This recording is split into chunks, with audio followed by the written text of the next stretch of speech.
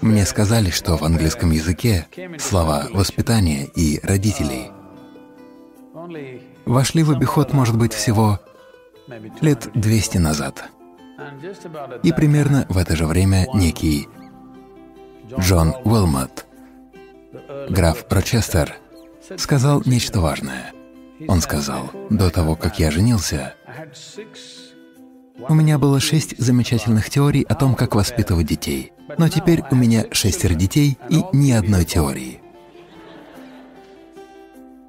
К сожалению, каким-то образом людей заставили поверить в то, что все дети рождаются неправильными и что мы должны их исправить. Нет. Так что же я должен делать как родитель? Я хочу, чтобы вы оглянулись назад и представили, когда вам было 5 лет, каких родителей вы хотели бы для себя? Если вы оглянетесь назад, то поймете это совершенно отчетливо.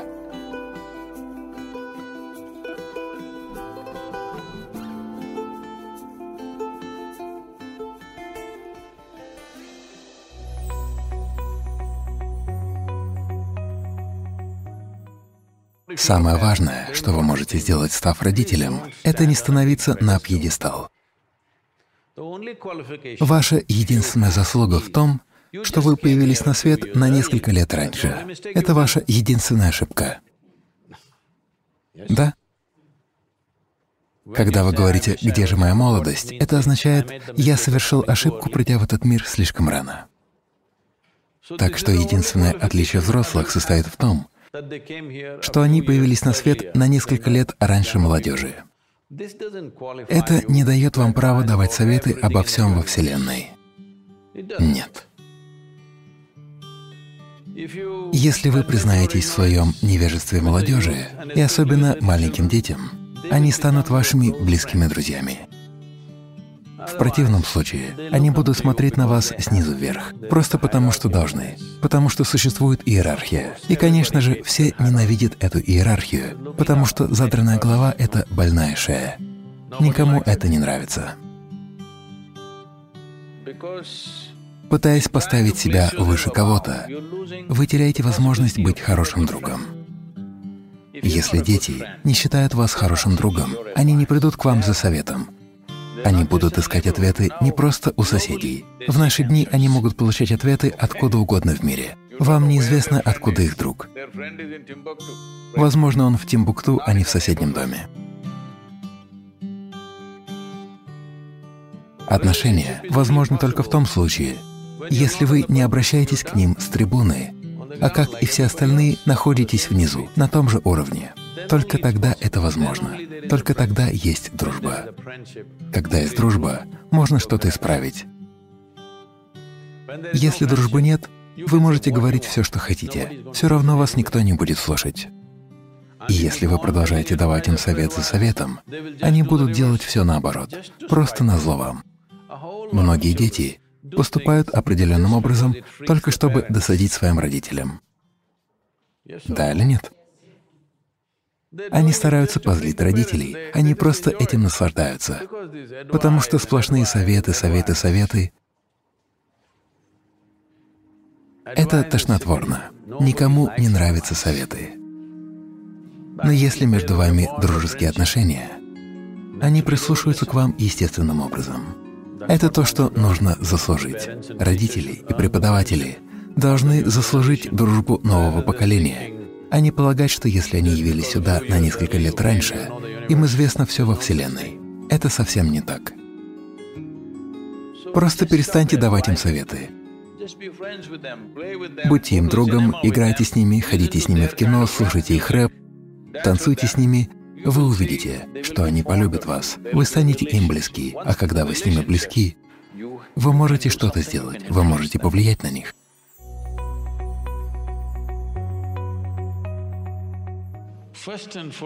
Первое и главное, что вам нужно понять, это то, что ребенок не является вашим личным проектом. Мы производим следующее поколение людей. Те, кто решают завести детей, должны быть готовы посвящать ребенку достаточно времени, а не просто вносить его в свое расписание. 10 минут там, 10 минут здесь. У вас должно быть полноценно выделенное время, потому что речь идет о том, чтобы сделать следующее поколение лучшим, чем мы. Ничего особенного делать не нужно. Вам не нужно покупать игрушки. Вы просто должны потратить свое время. Вы должны показать им природу, открыть им различные формы творения. Но вы покупаете ребенку iPad, когда ему исполняется 5 лет, просто чтобы избавиться от него. Вы покупаете ему iPad, когда ему 4 или 5, не потому что вы его любите. Это такая стратегия. Вы просто хотите избавиться от него. Это означает, что пока он бесконечно просматривает страницу за страницей на своем iPad, вы можете заниматься своими делами. Мне кажется, что таким людям лучше не заводить детей. Если вы не готовы посвящать им достаточно времени, вам не стоит совершать такое преступление. В этом нет необходимости. Но если вы решились, вы должны посвящать им свое время.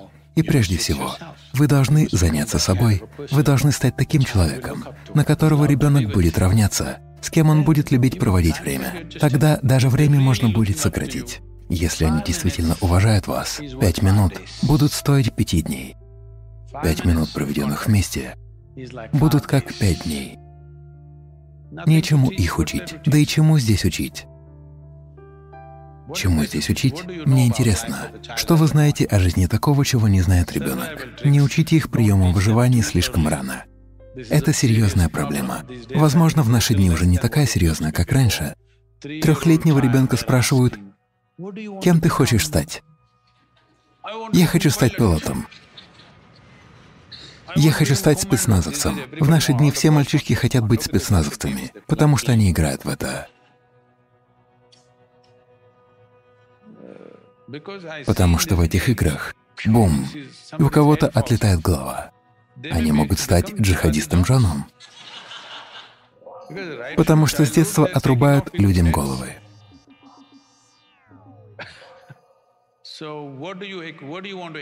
Каждый родитель должен подумать о том, что он хочет открыть своим детям, потому что влияние оказывает среда, а не мораль. То, что ребенок воспримет с вашей помощью, останется с ним на всю жизнь.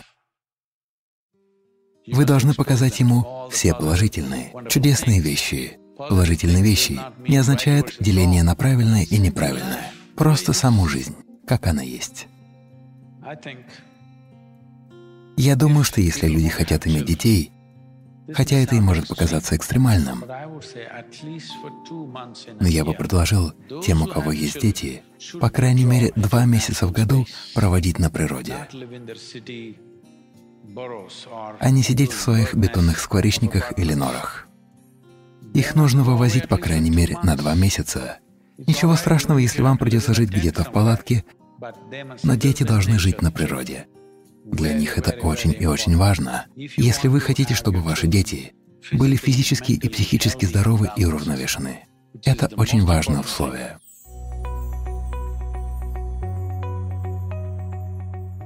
Родителям кажется, что руками своих детей они должны достичь всего, чего они не смогли достичь сами.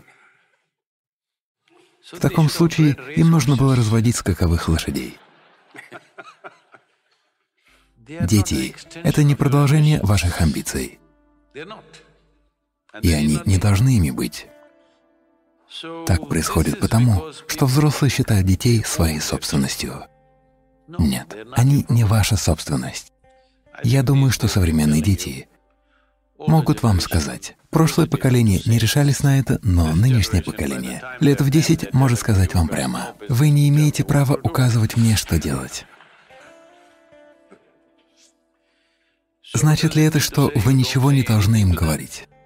Нет, это ваша обязанность, потому что если вы не будете направлять их, кто-то другой сделает это. На улице или в интернете в мире есть самые разные личности.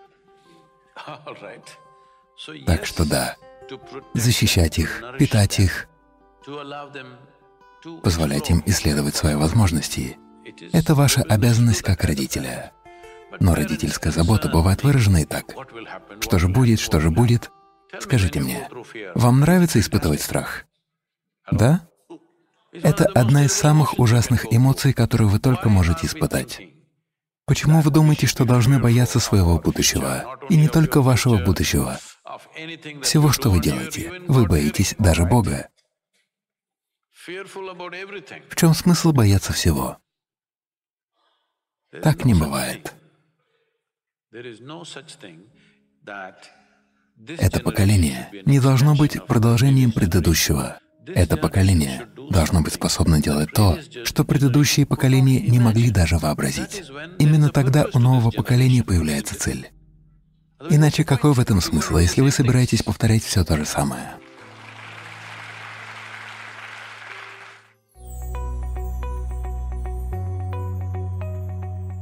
Если вы хотите, чтобы ваши дети считались вашими советами, не пытайтесь дисциплинировать их, если это работает. Если вы пытаетесь дисциплинировать их, и это работает, к сожалению, это означает, что у вас глупые дети. Если они умные, это просто не сработает, поверьте. Не так ли? Вам это нравится? Если они просто глупые, беспомощные дети, это сработает. Иначе с дисциплиной, основанной на упреках, ничего не получится. Конечно, иногда вы можете занять твердую позицию, но это право вы получаете, только если построите близкие отношения. Вы построили очень тесные дружеские отношения, так что в какой-то степени вы можете воспользоваться своей привилегией старшинства и твердо стоять на своем в некоторых вопросах, но вы не можете заниматься их дисциплиной. Вы должны выбросить эту идею из головы, потому что это не сработает. Если им не нравится ваша дисциплина, то через каких-то несколько месяцев им не понравитесь и вы. Если спустя несколько лет они возненавидят вашу дисциплину, то вы должны знать, что через некоторое время они будут ненавидеть и вас. В этом нет никаких сомнений, не так ли? Так что не создавайте такую ситуацию. Самое главное — создать для ребенка атмосферу радости, любви и вдохновения, в которой он поднимется и раскроет свой полный потенциал. Если создать такую атмосферу, о дисциплине можно будет не беспокоиться. Дисциплина появится сама собой. Дисциплина не означает контроль. Дисциплина означает, что вы сосредоточены на познании. Слово «дисциплина» в английском языке означает познание или познавать.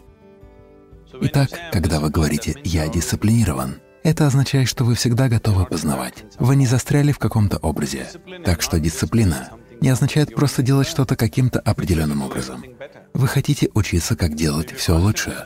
Если вы постоянно стремитесь делать все лучше, вы дисциплинированы. Просто делать что-то определенным образом не является дисциплиной. Если вы привнесете йогические практики в жизнь своего ребенка, то в любом случае он будет дисциплинирован. Дисциплина появится сама собой. Это ошибка или фундаментальный недостаток современных систем образования. Мы думаем, что нам нужно готовить людей к чему-то. Нет, нам не нужно ни к чему и готовить. Мы просто должны сделать людей гибкими и обострить их интеллект, обострить их восприятие. И пусть делают то, что необходимо. Единственное, нужно сделать человеческий разум таким гибким, чтобы он мог быстро постигать все окружающее.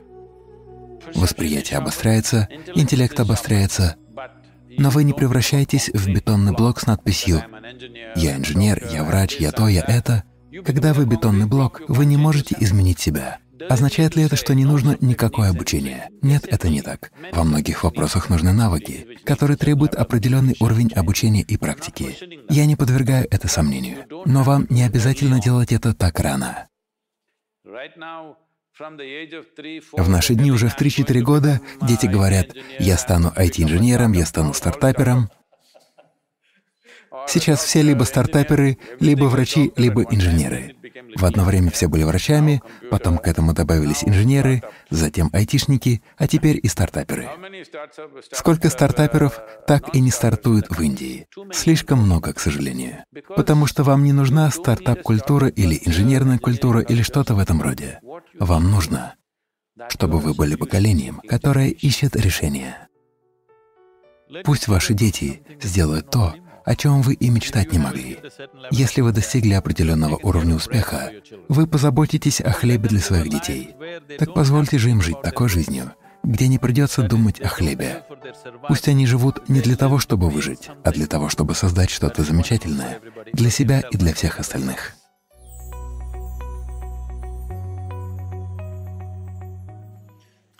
Буквально вчера один человек сказал мне на одном собрании: «Садхгуру, у меня 14-летний сын. Мне известно, что 14-летние мальчики доставляют одни хлопоты, потому что когда-то я и сам был 14-летним мальчиком. Я знаю, что от них одни неприятности». Женщина была вся в слезах. «У меня 14-летний сын». Я сказал: «Больше ничего не говорите, я понимаю. 14-летний сын».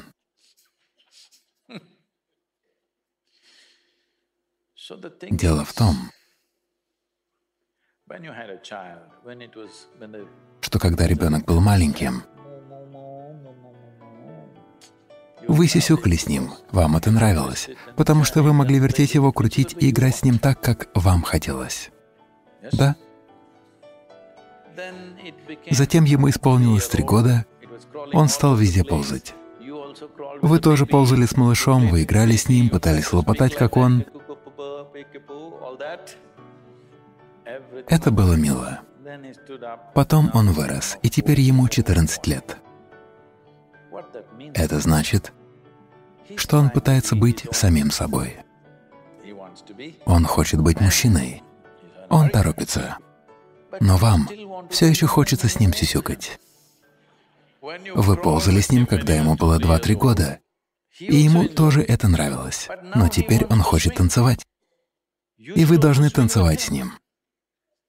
Но вы все еще хотите ползать, вы все еще хотите лопотать. Это не работает. Если вы хотите быть ценными для своих детей, будь то ваши собственные биологические дети или дети, которых вы обучаете, самое главное, чтобы, увидев вас, они сказали: «Ух ты, я хочу быть таким». Да? Вы должны стать таким человеком, который не нуждается в словах. Вы должны стать человеком, на которого все хотят быть похожи. Вы должны научиться танцевать, как они, вам должно нравиться петь, как они, вы должны научиться говорить, как они. И тогда они скажут: «Ух ты, я хочу быть таким». Как только они захотят быть похожими на вас, они смогут стать такими без каких-либо проблем. Да? Очень просто. Поэтому вы должны сделать так, чтобы они влюбились в вас. Не требовать что-то. Они должны влюбиться в вас. Вот что вам нужно сделать. Если вы хотите, чтобы в вас кто-то влюбился, что вам следует делать? Вы должны сиять. Да? Да или нет? Вы должны хоть немного, но сиять.